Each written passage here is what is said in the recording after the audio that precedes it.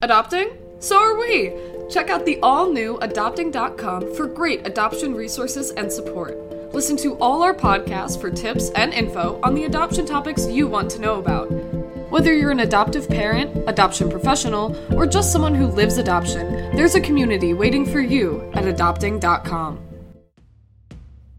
This is Adoption the Long View, a podcast brought to you by adopting.com. I'm your host, Lori Holden, author of The Open-Hearted Way to Open Adoption. Join me as we take a closer look at what happens after you adopt your child and begin parenting them. Your adoption journey isn't over then, it's just beginning. In this podcast, you'll hear from a variety of thought-provoking and influential guests as we help you make the most of your adoption journey. Like any trip worth taking, there will be ups and downs and challenges. Here's what you're going to wish you'd known from the start. Ready? Let's go.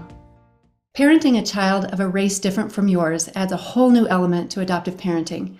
And while this episode will focus on raising an interracial adoptee, also called a transracial adoptee, becoming more comfortable with talking about race is a worthy goal of any parent, any person really. So stick around even if you think this episode isn't relevant to your situation. Today we're going from basics to deeper levels about the concepts of race and how to navigate race in today's highly charged climate. My disclosure is that I'm a white woman and I'm not parenting adoptees of color. I am learning along with you listeners from one of the experts in the field of transracial parenting and adoptive parenting, a gem of Colorado's adoption competent therapy scene and beyond, as you'll discover. With me today is Dr. Chaitra Werda-Liker, a fellow Coloradoan who has navigated adoption and race issues her entire life. She's a licensed psychologist, international transracial adoptee of color, and an adoptive parent. She specializes in providing mental health support focused on adoption, trauma, and racial identity work through her private practice based in Denver.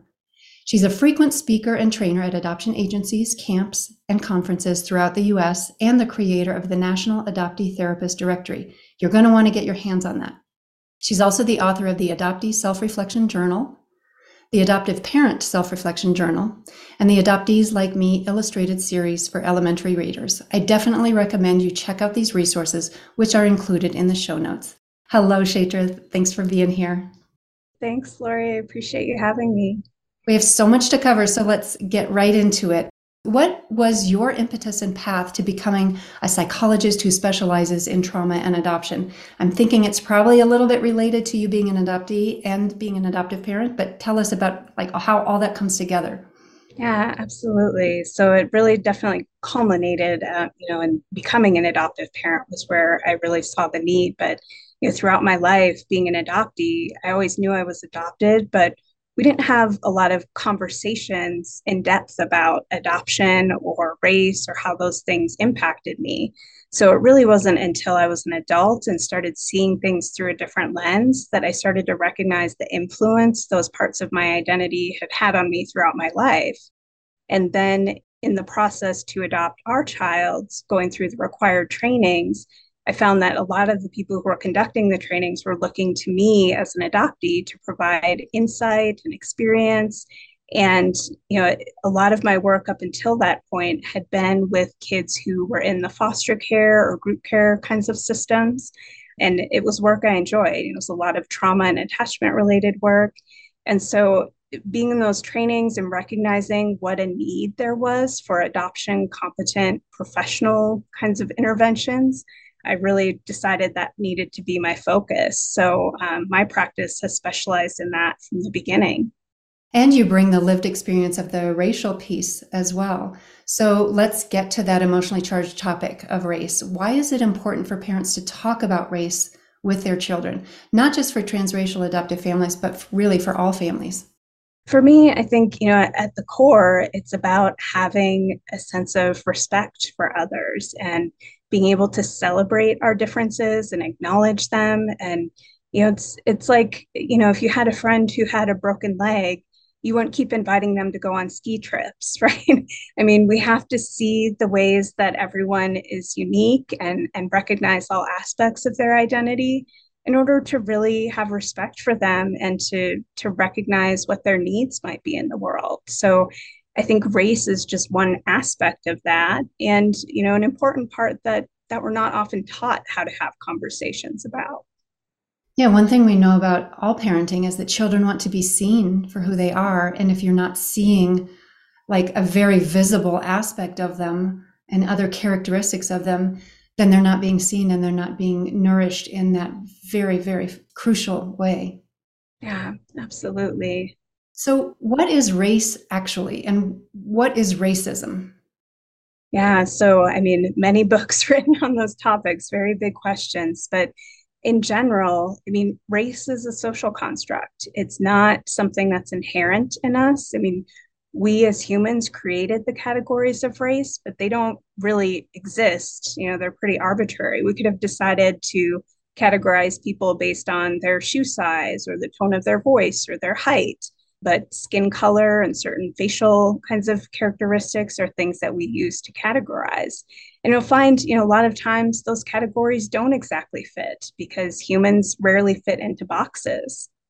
And then when we talk about racism, I think it's really important to distinguish between sort of the micro versus the macro level of interaction with that we can have prejudice, which is a biased thought, and we can act in a discriminatory way with a biased action. And then we can look at something as far as racism, which is an entire oppressive system. So that system that's built often on those kinds of prejudices and discrimination, those three are always influencing one another. But racial oppression is more about the systems that are built with the idea of essentially being white as the norm or the default. So things like walking down a makeup aisle at the store, getting clothing that's supposedly skin colored or flesh toned, band-aids, things like that we often, if you are white or your skin is a lighter color, you may not think about those things because they automatically match for you. But when you have a darker skin tone, you notice when there aren't things there for you that seem to be easily accessible to other people. So it's those things that, are just there on a daily basis that we may not even recognize, but at the same time, they are having a really big impact. That's so interesting. I saw a post on social media sometime in the last week where a woman was saying that she finally figured out that it wasn't that every single automatic water faucet that she went to in a public space didn't work. It was that her skin was of a tone that didn't trigger the automatic faucet to go on. So I'm putting that in the Band-Aid category too. Probably the dolls category and all that. Yeah. Yeah. Yeah. Lots of things like that. Mm-hmm. I'm also seeing that being able to talk about race isn't just for families of color. White families like mine need to be able to talk about race too, because we're all in this community together, and we need to build those connections and make sure that we are taking care of people and not taking away from people in big and small ways. And there are so many small ways that we may not even be aware of. Yeah, absolutely. How can parents craft their conversations around race in accordance with an adoptee's developmental stages? What are some of those tips that you have to offer? Yeah, I mean, there are so many things that are dependent really upon the particular child's level of understanding, where are they at in their cognitive and emotional and social development, because that'll help you to kind of get a sense of what are the words or the concepts that will make sense to them. So for younger kids, things that are much more concrete will be helpful. Things like a lot of times we'll talk to parents about using a garden, talking about, look, all these flowers, different shapes and colors and sizes, right? Just like people, we're all different on the outside. And all those flowers need the same things to grow big and strong. They all need water and sunlight and soil. And it's the same thing with people. We all need the same things to grow healthy and strong.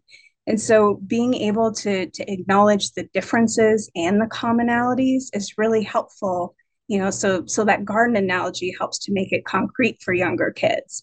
Or sometimes I recommend parents use something like M&Ms, right? To keep the kids' attention, use that candy.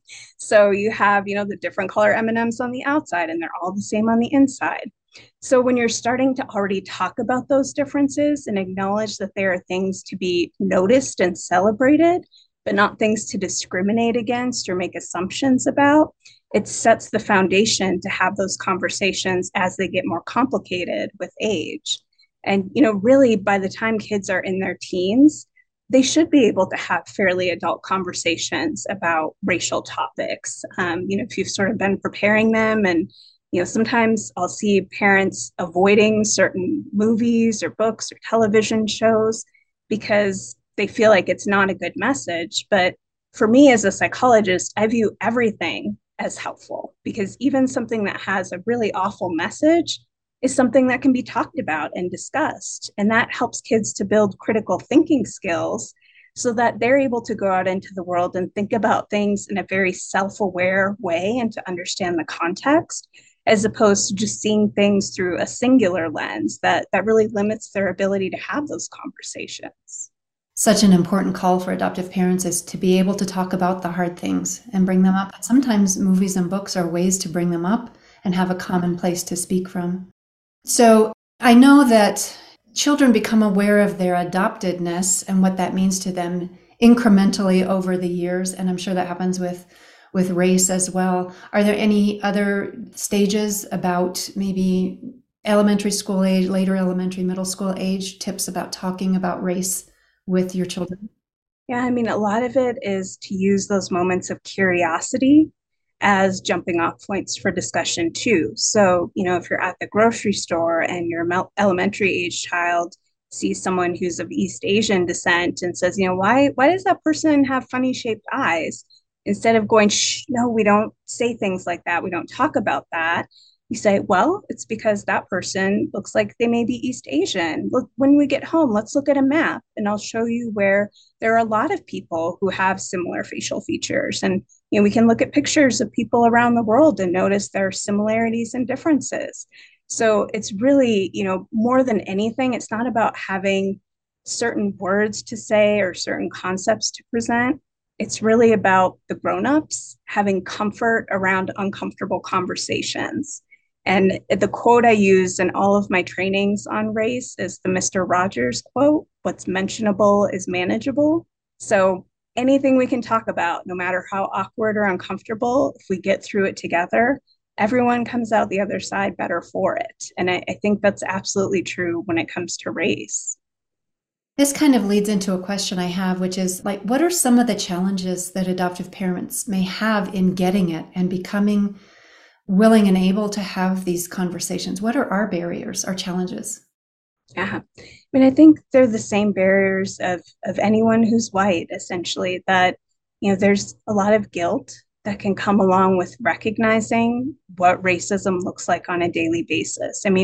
Most people in our country are not engaging in overt kinds of racism. We think about using racial slurs or crosses burning on lawns or things like that as racism, but there's an iceberg to it. Those are at the very tip, and the things that we see and can agree on most obviously as being racism.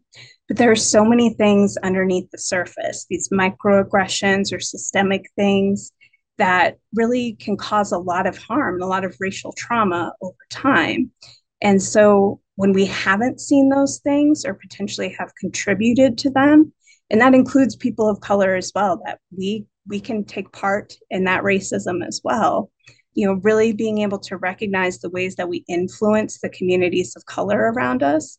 And we get to that place of self-exploration and really trying to take stock of that, there's a lot of guilt that could come up and a lot of just general discomfort that we want to avoid, and not feeling ashamed of ways we might have hurt others. So that's why I think it's so important for parents to be the ones to do the work first, so that they can understand how to have those conversations with their kids in more open ways that probably were not available to them when they were young. Do you have a quick resource or two for how to start doing that inner work? Yeah, so on my website, I actually have something called the Ultimate Adoption Resource Guide, and there are sections on there specifically for books on race and racism. And so not just for transracially adopted families, but for everyone. And one of the things that I think is really important about that is I think it's really helpful for people to look at a few books, read the descriptions, see what resonates for them and follow their intuition around what they'd like to read or which documentaries they'd like to watch. Because when someone's assigning something, it can sort of feel like, oh, maybe that fits for me, maybe it doesn't. So I always like to offer a wide range and tell people to go with what their gut tells them. This episode is about transracial parenting and adoptive parenting and all that. When we think of transracial parenting, we usually think of white people raising non-white people. But how might these conversations about race sound for parents of color who adopt a white child? What's the same and what might be different?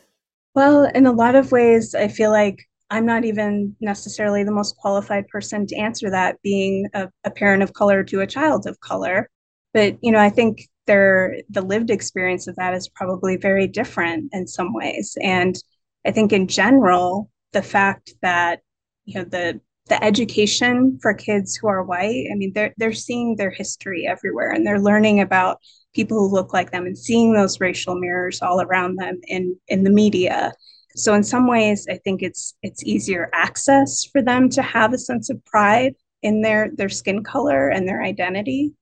And then there are also the explanations of why people may be treating their parents or their siblings differently because of their skin color, or even why kids may have a lot of questions for them. So, some of that comes down to being a transracially adopted family means you are a conspicuous family, that people notice you, they get curious, they tend to lose their sense of tact when it comes to having questions and conversations. So some of those things are the same, but I think that awareness of the child is the one who holds the privilege in that family, that definitely creates a different dynamic. And if anybody wants to know more about that, I did interview Lynn Brown on that in episode 309. She's a Black woman raising two white daughters and a Black son. So they have a lot of conversations about race. She's laid a lot of groundwork for them. And then as they go out into the world, into school and everything, they bring in more richness and texture to their conversations. I found that fascinating. You talked about microaggressions. I want to ask, what can adoptive parents do when they happen to our children? It depends on what kind of microaggression first. I mean, some of them are verbal and some are nonverbal. So, the verbal ones can be somewhat easier to address just because they're more obvious. Someone asking, oh, where are you from? Or what's your ethnicity? Even some of the backhanded compliments that, oh, you're Asian, you must be really good at math. Or you're Black, you must be a really good athlete. Those kinds of things, being able to definitely say something in that moment to show your kids that it's not okay is important when they're young. But as they get older, I think it's really key to have conversations with them in preparation, not if this happens, but when, because those moments will happen. What do you want me to say? What do you want me to do? How do you want to handle it? How would you like to respond? And really making sure that the kids feel like they have input in those moments, because the goal isn't for parents to come in and rescue them and protect them every time. We want them to be advocates and allies, but the goal is really to empower those kids to grow up and feel like they can navigate those kinds of situations on their own when they need to.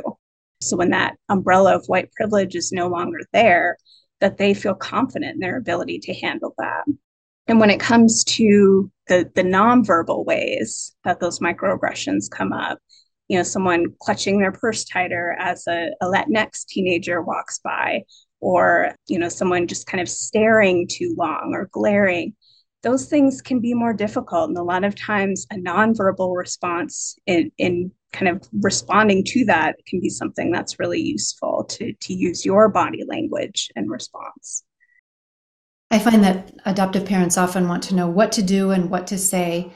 And I try to go deeper than that and say that comes after you look inside, figure out where you are oriented, where you want to be oriented. And then once you root in that place of orientation that is right for the situation, then the words and the actions and the wisdom to know what to do and say will come from that place. It's not like a recipe where you add this. What I'm hearing when I listen to you, I'm thinking this is hard for parents who are fixers, who want to just fix the situation, go talk to the principal and bring that other kid in or whatever it is that it is.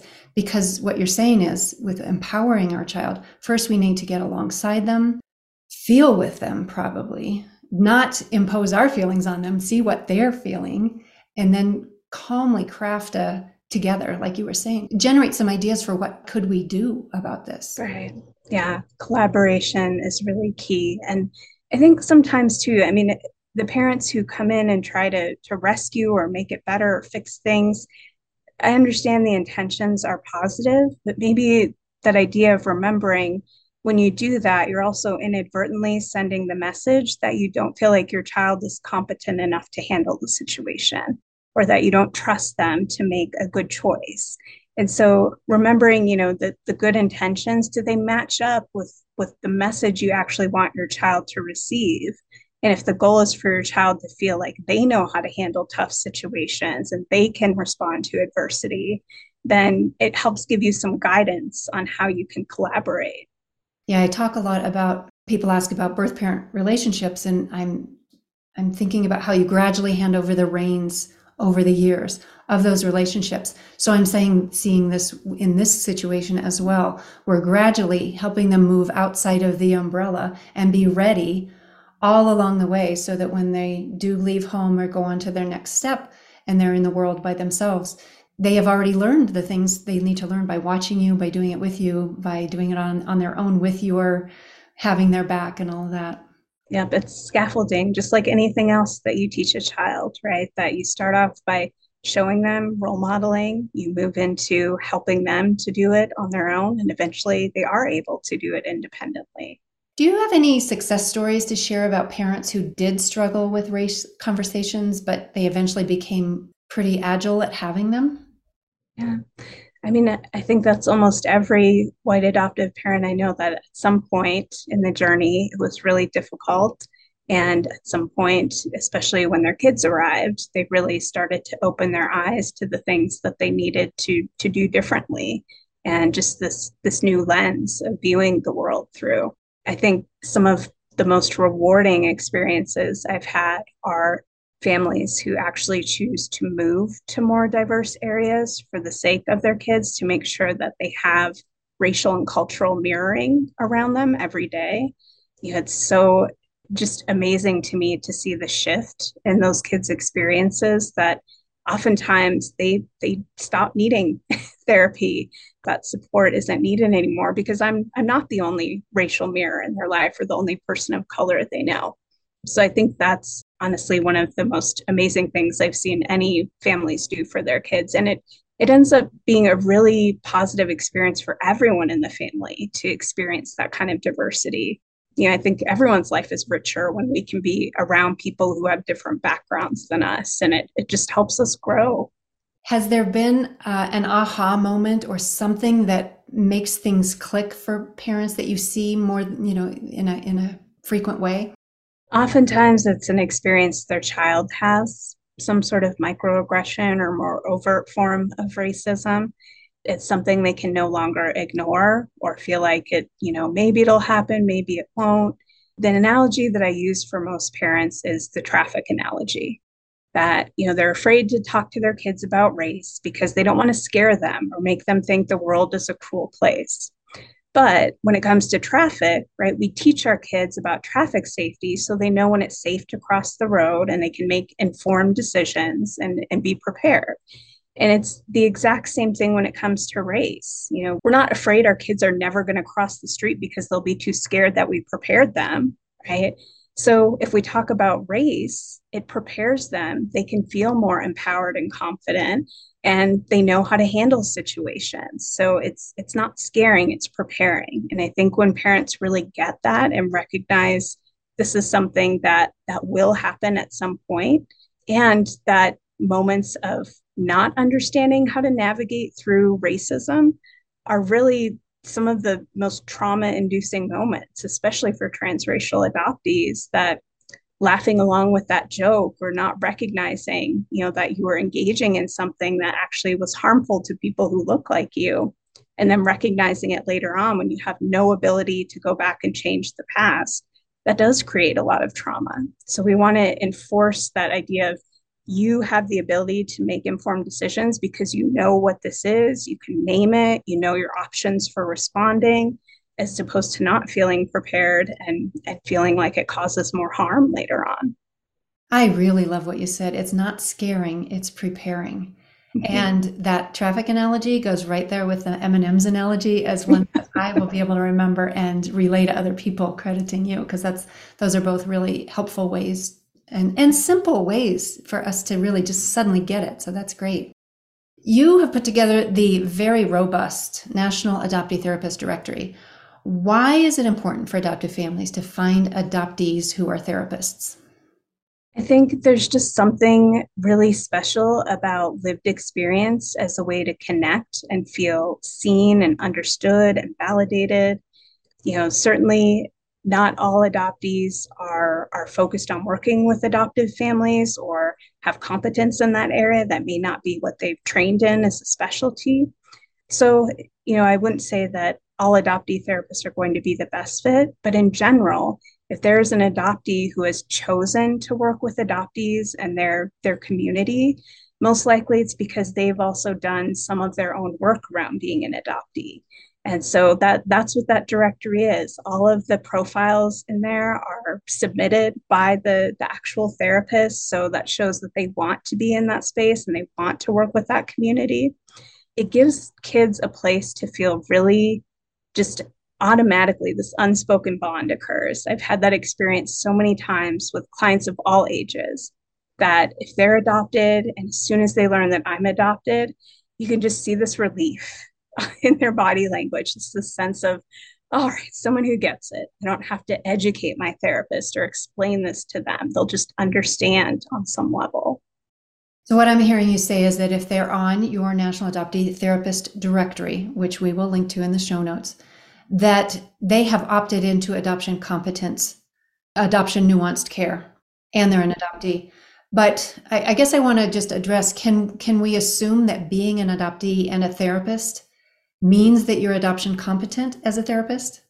No, absolutely not. I mean, those things are definitely helpful, but like I said, the training that comes along with that and really the self-exploration is what's important. And, like you say, in general, people have chosen to be on that list. It's because they've done a lot of that work. And I do have a caveat on there that, I'm not guaranteeing that everyone on there is adoption competent because it's just me running the directory. So I don't have the ability to do those full kinds of background checks. But one of the things that I also have on my website is a blog that helps you in screening for an adoption competent therapist. So it goes through different questions you can ask the therapist, things that you would want to hear in their responses or would help you to know that they've actually done a lot of that work and training. So you can also use that in combination with the directory as a resource to really find someone who is adoption informed. And I imagine it's like what you said earlier about some of your other resources, kind of let your intuition guide you. So you find a name and you do the research and then you kind of feel them out and just see if there's that click, if you can get a pre-consultation or something like that. Yeah. I always recommend that clients, when they're seeking out a therapist, because that relationship is the most important part of therapy actually being beneficial and effective.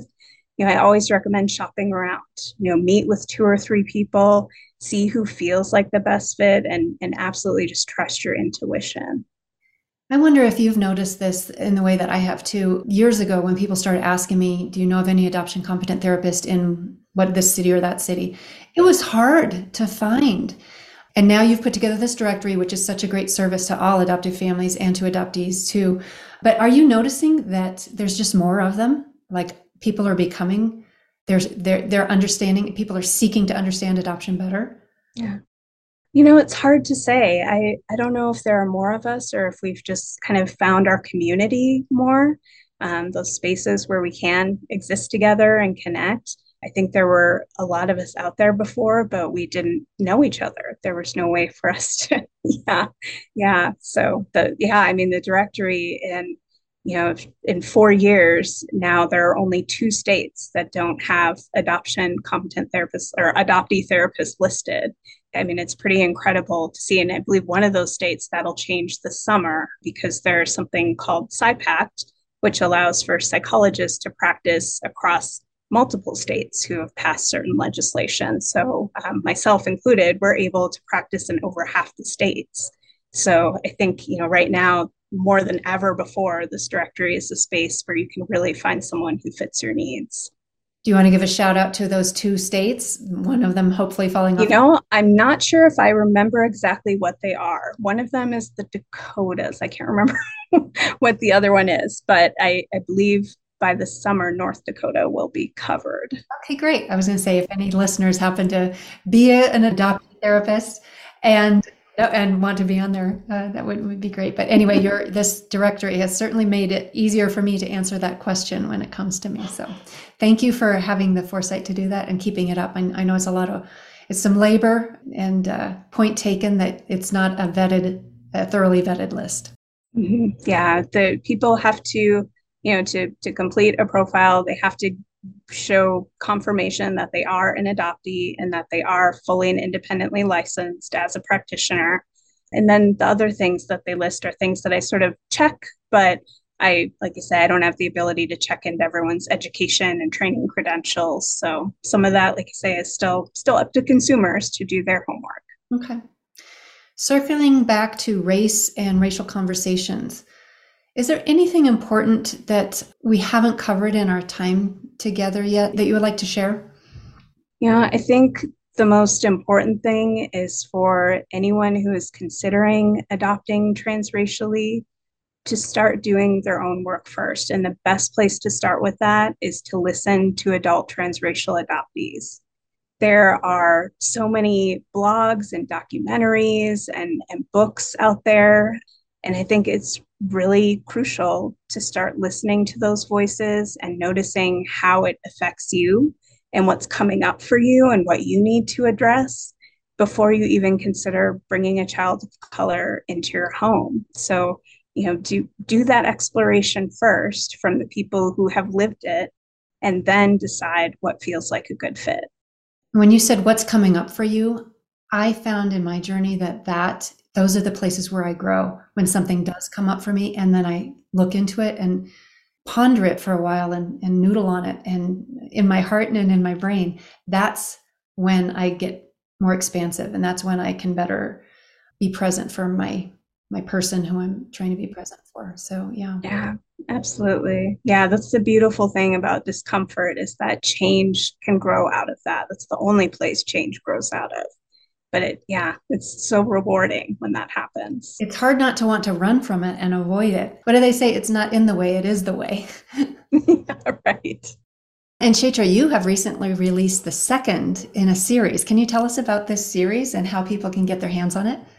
Yes, absolutely. I'm so glad you asked. So the Adoptees Like Me series is an illustrated series for elementary age readers. And these are essentially the books that I wish I would have had as a child. The first story is about Marie, who is an adoptee who goes to the park and has the experience of people asking questions about why her and her mom don't have skin that matches, or where she was adopted from, what happened to her first parents, and she isn't sure how to respond. And that's really the experience of many adoptees, myself included. When I was young, it was a sort of deer in headlights feel, or I have to answer all of the questions, even if it feels uncomfortable. So Marie's story is called Marie Discovers Her Superpowers, and it gives specific tools, 5 particular tools of ways to respond to other people's adoption questions. And it really helps to focus the idea of the narrative being something that you own, that your ability to share your narrative and decide when you share it or with whom is your superpower. So that story is something that I've gotten great feedback. It's been really helpful to a lot of families. And even people who aren't adopted have felt like the tools in there, wow, I have power over my story. I can choose how I share it. And so I think it even expands beyond the adoption community. But the second book is Casey Conquers Bedtime, which just recently was released. And that one is all about navigating through anxious bedtimes and sleep routines, kids who really struggle with sleep and don't feel safe asleep. That's a really common experience for a lot of adoptees. And so Casey Conquers Bedtime is a story about helping children to find tools to navigate through that. And what I really love about this series is that not only is it empowering young adoptees, but it's also normalizing the experience of seeking out mental health support. Because in each book, the kids are, the stories told from their perspective, but they are coming to the office of Dr. Chaitra for a play therapy session. And so I'm in the books as a cartoon character, which is always a little strange, but it's something where I get to use all the years of experience and skills I have to reach kids who may not have access to adoption-focused mental health care. Gives me an opportunity to invite all of them into my office. Oh, there's so much to love about that. I love the superpower thing because we were talking about empowering our children. And when I think about the bedtime one, I'm thinking just of the closeness that happens between parent and child when they're reading that too. And they're both understanding it together at the same time. And they have kind of a shared experience then from which to talk about it later. What do you have? Can you give us any sneak peek of other volumes that you're going to be releasing and covering? I'd love to. So I will say the caveat is that I have a fundraiser going for the series because I'm self-publishing the books to ensure that the adoptee voice is protected in this. It doesn't kind of go through that mainstream way of making adoptee voices more palatable. So the fundraiser is really what will determine if the other 4 books in the series are able to be released. So definitely support with that would be very much appreciated. But the 3rd book is called Noah's Family Trip. That one is all about how to navigate the experience of returning to your birth country for the first time as an adoptee and dealing with some of the implicit or body memories that may be there and how to navigate through those emotions.